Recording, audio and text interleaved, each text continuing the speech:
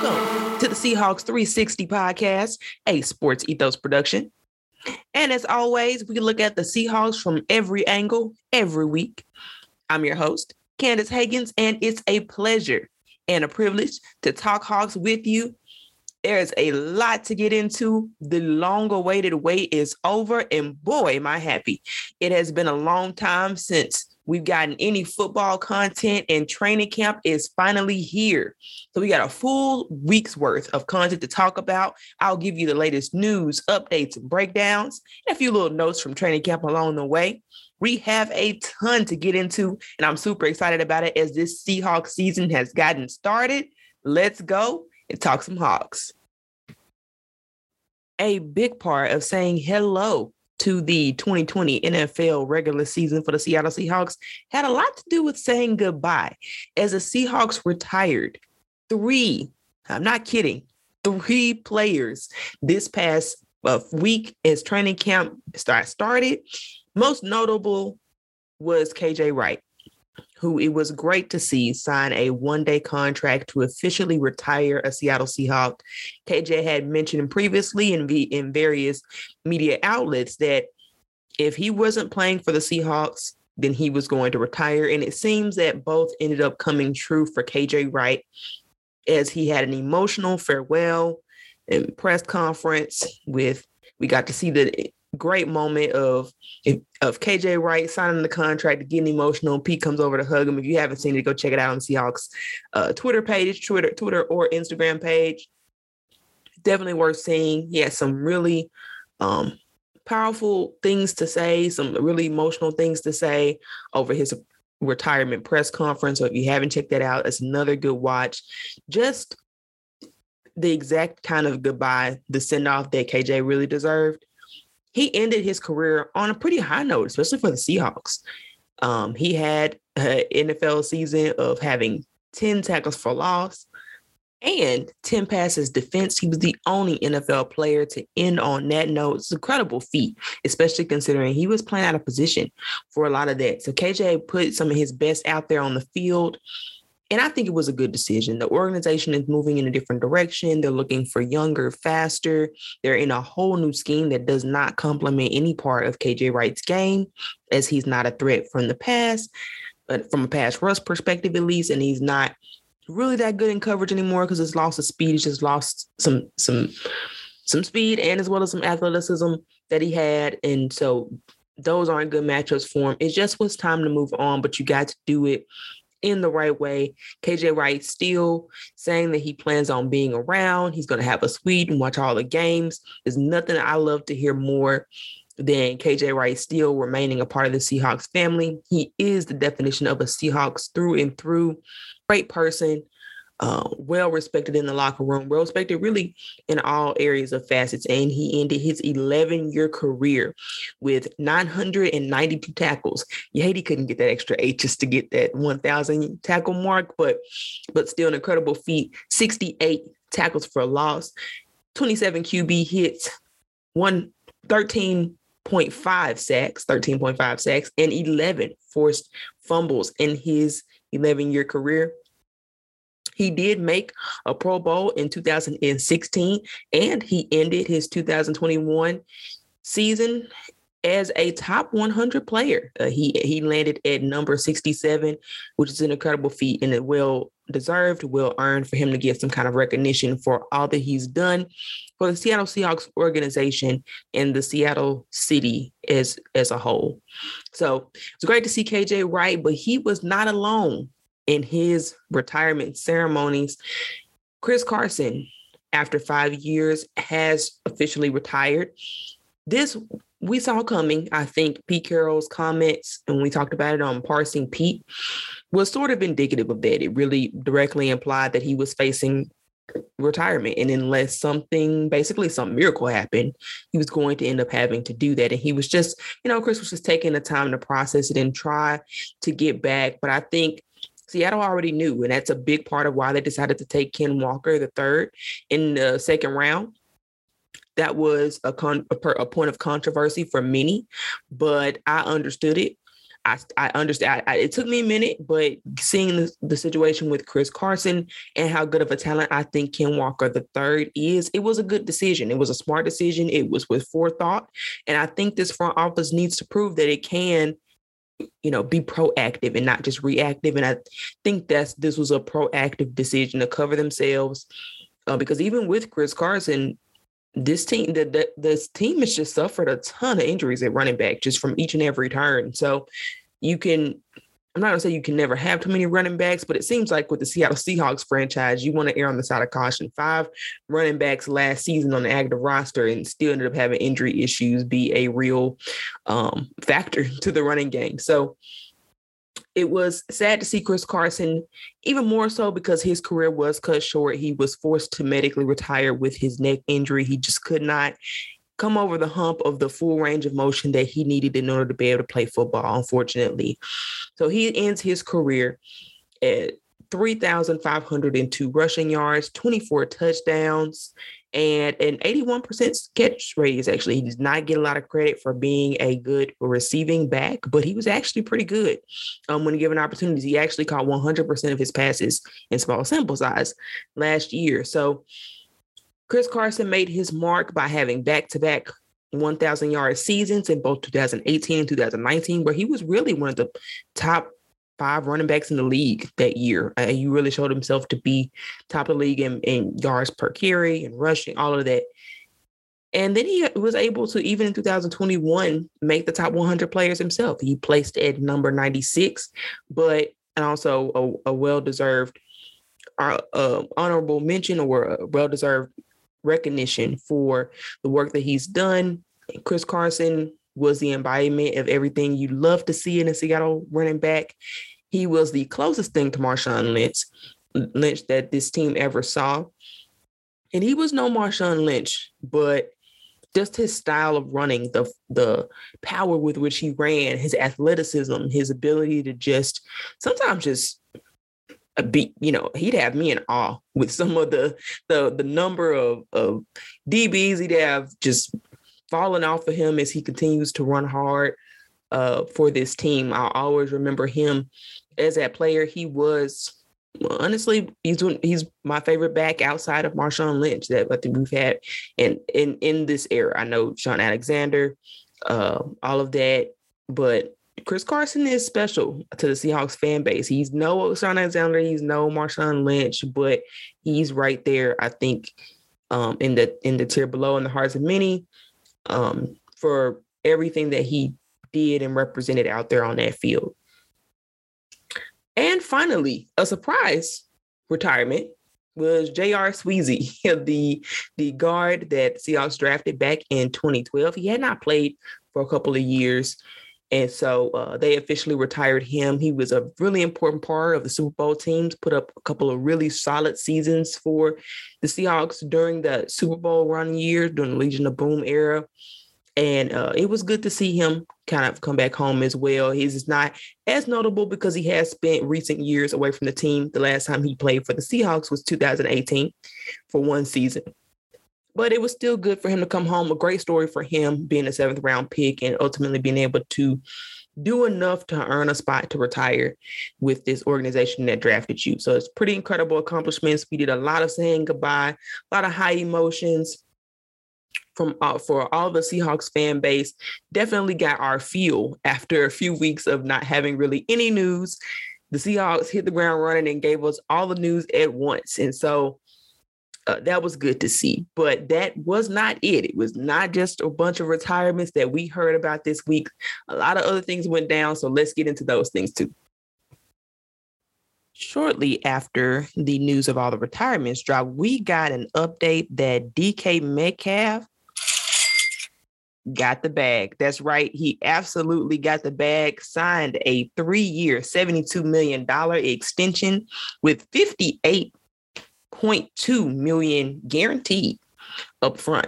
And this was a win-win situation for the Seattle Seahawks and for DK Metcalf. DK gets a lot of his money guaranteed up front. His money, his guaranteed money was more than any wide receiver at the time of signing, which was $30 million guaranteed at the time of signing.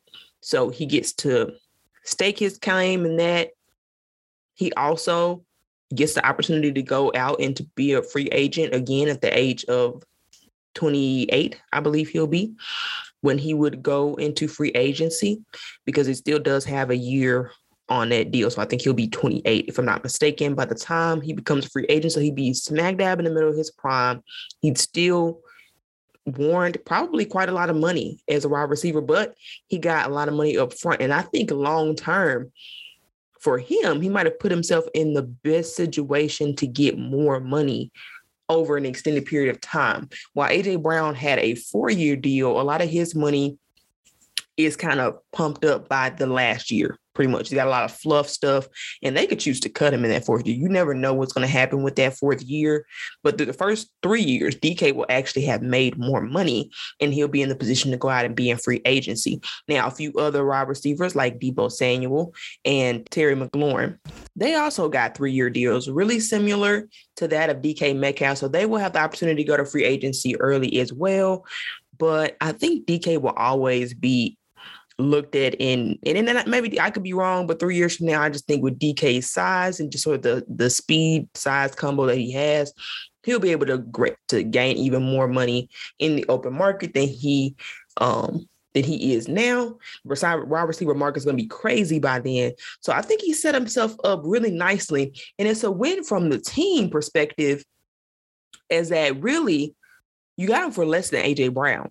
And I didn't think, nor did a lot of people think, that was possible. That we all thought DK was going to command more money than that. And he chose to probably give himself, especially when you're looking at a per year basis, he's giving himself less money. I think, like I said, I do believe ultimately DK will see more of his contract money because he did it up front. But when you're looking at average per year, that's less than the AJ Brown deal. And that's a huge win for this team. And I don't hate the 3 years because I still think that gives the team flexibility. This team is still in flux. And so for those who are like, well, we're not good right now, don't want to waste money on a wide receiver when you're not good. My thing is, no matter who the quarterback is, you're going to need a reliable wide receiver or your offense is in trouble. You need a reliable guy like that who can command the attention of a defense to give your quarterback the best opportunity for success, no matter the circumstances of the team. And DK's size and speed combination is unheard. I mean, there's no one else like him in this league. The closest that we've ever seen is Calvin Johnson, one of the greatest wide receivers of all time and a Hall of Famer. So for me, it warrants, even if we're not going to be good, the team is not going to experience success, you still need to invest money in a wide receiver, particularly a generational talent type wide receiver like DK Metcalf. And I think it's good from a standpoint of giving the team flexibility. So it allows for you, this year is going to be a stopgap when it comes to the quarterback position. We already know that. We're looking at Geno or Drew Lock. But when you're looking at next year, you got a rookie. You'll have a couple of years of seeing how that rookie and DK Metcalf connect. Does it still work? Do they still fit? Or do you want to trade DK and find another valuable wide receiver or draft one? And you get your position to really evaluate where you are as a team, not be locked into a contract that won't fit the direction of where the team is going. And if it works out great, then you can just extend DK again. And if it does not work out great, then you're not honed down or boggled down by any bad contract by any means, especially guys, when these Amazon numbers, when this Amazon money hits the NFL cap room, it can go up to $20 million per team just on a per year basis. So this deal is going to look like a bargain. Just like 2 years from now, a year from now, I mean, it's going to look like he's making bottom of the basement type money, because that's just where the wide receiver market is going. That's where the cap space is going. There's just about to be a large increase. And so I think on every angle, gives the team flexibility, gives DK flexibility, gives them security for this time period. It's not a bad deal for him or for the team. I can find no fault at all with this DK contract is the absolute best case scenario, a scenario that I don't even think many fans nor media members thought was realistically possible. So great job on the Seahawks front office on getting that deal done. Great job on DK for being willing to do what it takes and stay for a franchise that he clearly does want to play for. And I thought that was apparent. I know he didn't show up for the mandatory minicamp, but I always thought that was just more to make a statement. I really thought he felt like that was important to, like you said, he was bluffing. He bluffed with John Snyder like he'd go somewhere else. He really didn't want to. I thought that was obvious because he came to the voluntary things. In my mind, you don't go to the voluntary camp, and then when the mandatory camp shows up, you don't show up unless you're just trying to purely make a statement. It's still obvious that he wanted to be here. It was obvious through interviews. He did an interview with Shannon Sharpe. He made it clear that he wanted to stay with Seattle at that point. And you guys saw videos of him working out with Geno Smith.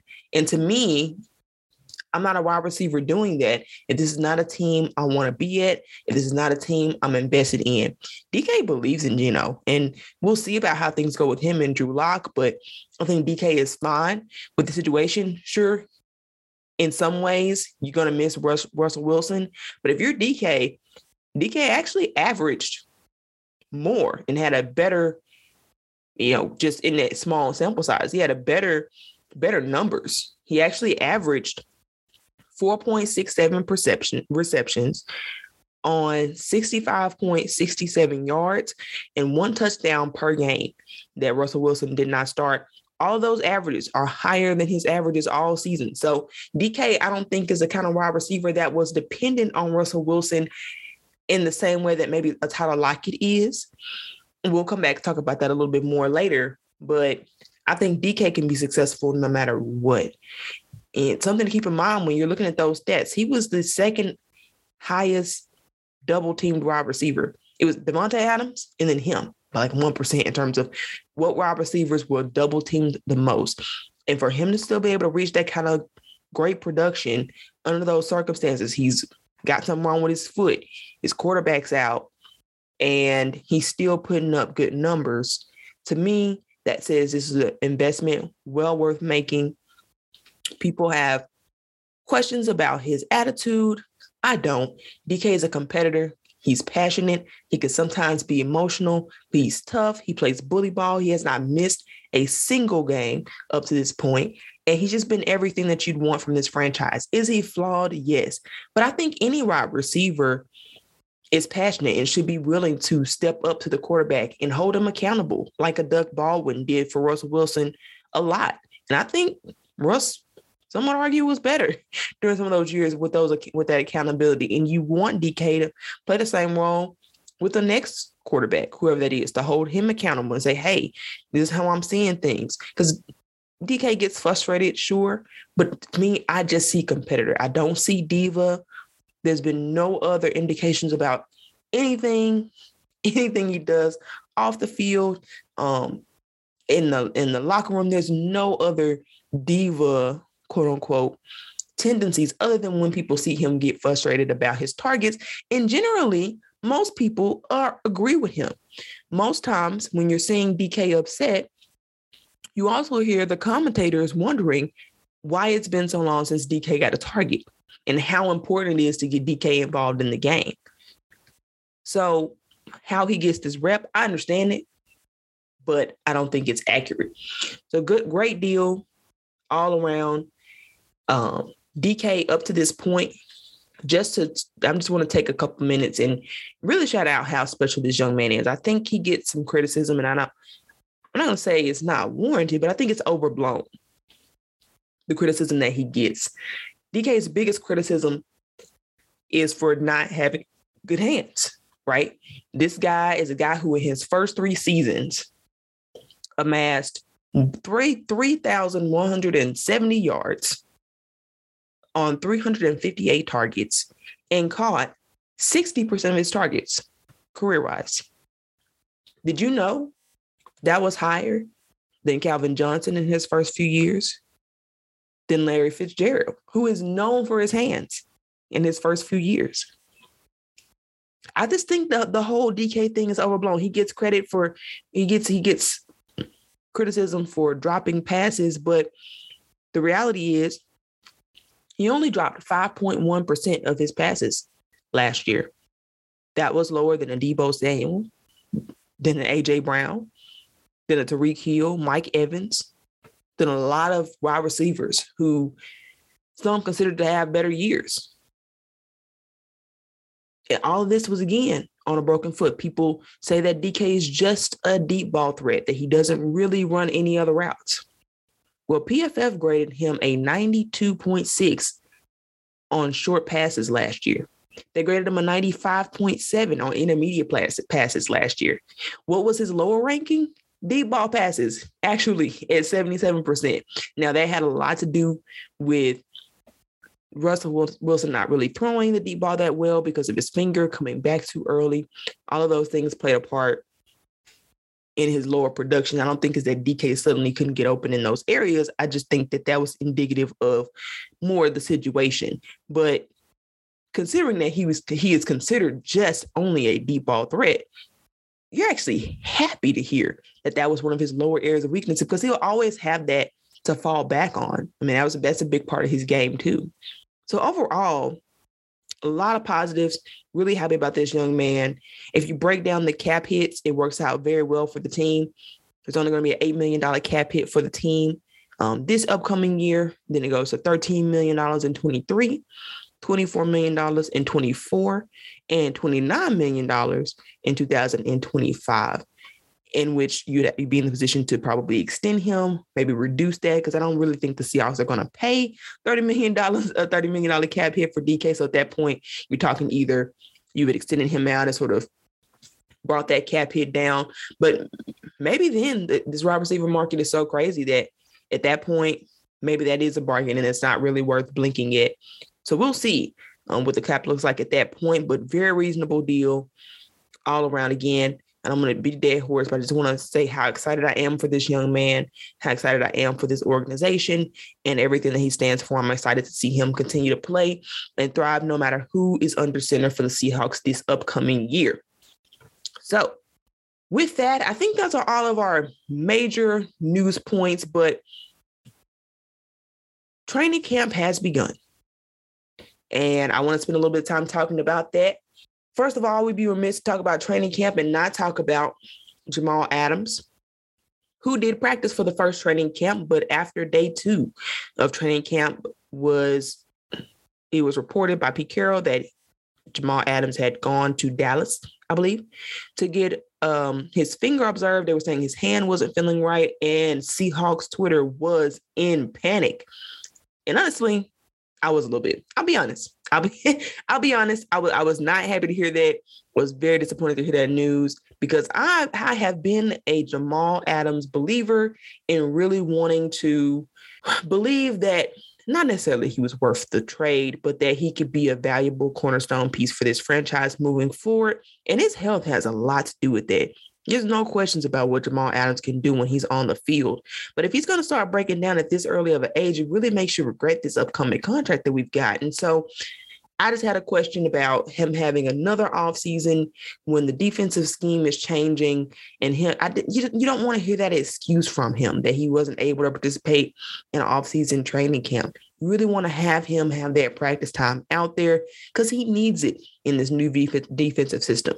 And thankfully, all of Seahawks Twitter could collectively exhale when we found out that it was a broken finger, but that he would still be able to practice, participate. Today, as of Monday, he was back with the team and practicing on the field. So that's exactly what you want to see. It's just a broken finger. You'd love for it to be nothing because it was from only one practice, but I believe he got his hand caught in a face mask and that broke his finger. Understandable.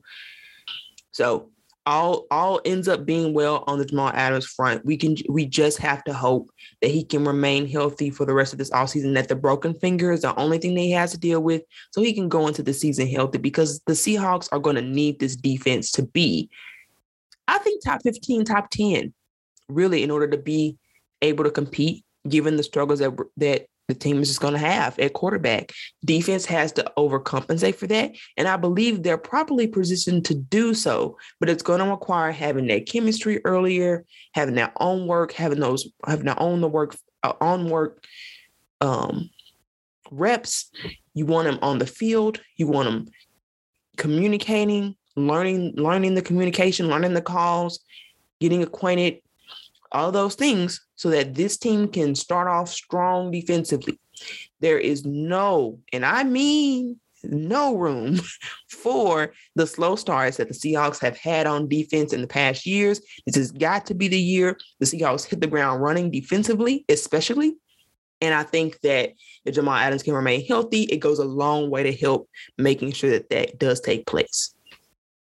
So let's take a minute to talk about where we are at this point with the quarterback battles. I know the majority of everybody wants to see Drew Lock take over that starting position. I think just because of something different is the general consensus from what I've read on social media. And I think that for those who want Drew Lock to start, Drew Lock has played. He's had some rough times, but I think the past 2 practices, he has been better than Geno Smith. In day 3 of training camp, Drew Lock threw for 4 touchdowns and 1 interception. Today, they had a red zone drill, and he was 2 for 4 compared to Geno's 0 for 4. So that's promising, at least. Now, this was versus the twos. So Drew Lock has gotten some starter reps, but they have not been a lot of starter reps, just enough to get his feet wet so the team can see how he looks. Drew has still struggled with decision making, and I think that will be the thing where if he does not take over the starting role, in my mind, is if nothing else, if Drew Lock does not start, it'll be because of the decision making. He did have some poor decision makings in day 1 and day 2, just some ill-advised passes all around. And that's one of the things that Pete Carroll does not have the tolerance for. Drew's going to have to go an extended period of time without making a poor play, because Drew has the arm talent on Geno. He's got that advantage. But when it comes to the leadership part, I don't think that Drew Lock has shown any of that. And I don't think that he's shown better decision-making consistently at this point. And that's what would concern the Seattle Seahawks in terms of making him the starter. Leadership is important, especially for this team and this franchise, this organization full of leaders. The quarterback needs to be looked at as a leader. And I have yet to hear any other player refer to Drew as a leader of the team. I haven't really seen him put any effort, and not everything goes into social media. So I'm not saying that he has to put his workouts and things on social media, but that's something that Geno has done. And I think it's done a great deal to have the players rally around him. You'd like to see Drew Lock, if he's going to take over this team, you'd like to see him in more leadership roles and not just kind of there. It seems like he's just kind of there competing, at least when it comes to a leadership perspective. And you just haven't heard much else. I even heard DK when he was getting his extension. He was talking about the different leaders on this team, and he mentioned Geno. And that may be one of the things that puts Geno on the edge. I know a lot of you guys don't want to hear that. And we'll see. There's still plenty of time for things to change, because if Geno's going to go 0 for 4 in red zone drills consistently throughout the rest of this offseason, then that's gonna put Drew Lock in a good opportunity to show that up. And so we'll see, to be determined, but the offense is going to struggle. It has not looked good up to this point. The defense, though, has shined tremendously, and that is in large part because the cornerback room that I know I've talked about the excitement level for with all the competition that they have, all the talent. Kobe Bryant in particular has been a star in each of the past training camp sessions, with at least one pass deflected, but oftentimes multiple pass deflections. Sidney Jones, there's been reports about him looking good. Tariq Woolen is still looking very freakishly athletic, still needing some room to grow, some room to put things together, but he looks very promising as well. A lot to be excited about from this defense, but still a lot of questions about the offense. It's still very early in camp. That needs to be mentioned. And so these guys need some time to get into their rhythm. They've shown some ups they've shown some down. So Geno, it's been reported that he had about 4 catches with Tyler Lockett, that's shown to be a chemistry that's building between Tyler Lockett and Geno Smith, which you love to hear because there was concern about Tyler Lockett's ability to succeed without Russell Wilson. So happy to hear that's taking place. You really like to see more consistency from both of these cornerbacks. No quarterback has just came up and grabbed the job at this point. Geno is still considered ahead at this point in the race, but there is a door that's being left open for Drew Lock to come in and take over. So we'll see.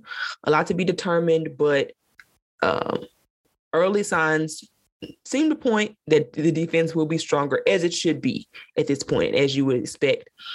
And just one last mention, a note for training camp. Abraham Lucas is, for who many presumed to be starting for the Seattle Seahawks, has not taken any first-team reps at this point through OTAs, minicamp, and even now through training camp. The starters have been Jake Curhan. They've gone with him. And they've actually given Stone Forsythe a couple of reps at first team. People didn't really take Stone Forsythe at right tackle seriously, but it seems like he's worked on that area enough to be competitive, at least more competitive than Abe Lucas. And so Abe Lucas might be more of a second-year starter. I'd be very surprised if in the first half of the season they really put him in. I think they want him to get more comfortable. There's obviously a reason why they're not starting him, because they're starting Charles Cross. It's not a thing where they're just unopposed to putting in rookies. Charles Cross is still getting all the first team reps, but he was considered more elite and more well-rounded. I think Abe Lucas might really be struggling with the run game, which when you're talking about this offense, the run game is so important that I can see how they really want somebody who can thrive in that run game and maybe not struggle as much as Abe Lucas will, because of how important it will be to the success of the quarterback. Really, the quarterback won't be able to succeed at all if they can't get a good running game going. So I think they're just going with people who they know can have proven to get better at or to be good at the run game. Jake Curran thrived in the run game, so I understand why they want to start him there. And if Stone Forsythe has gotten better, he didn't initially. I don't think anybody really thought he could play right tackle, but he's had a full year to get reps and get understanding and get experience under his belt to really have maybe a better grasp on some of those run game techniques than even Abe Lucas does at this point in their both teams and really pass heavy offenses in college. That's just something to keep your eye out for. A lot of things to be excited about for all of you fans listening. A lot of things. I mean, there's still concerns at quarterback, but everybody anticipated there'd be concerns as quarterback. That's pretty much just being manifested through practice. A lot to be determined, a lot to get into. I'll try to do more episodes more often as we get later into the year, guys. As we get closer to preseason games, I'll try to do previews for those. So we'll start getting into the thick of it here in a little bit. But just be patient as we get through some of these news cycles. I'll do them as needed. But in the meantime, you can make sure to find me on Twitter at CandaceH901. Make sure to follow the show on Ethos Seahawks, at Ethos Seahawks. Make sure to give us a like, a follow. Please share this podcast with anybody who you know, any of the 12. Great football content that we'll have coming up here. I'll try to do a Parsing Pete here soon, as it's relevant as he continues to do these press conferences. A lot of things came out in the past week. Excited about this upcoming week. That's it. I'm out. And as always, go Hawks.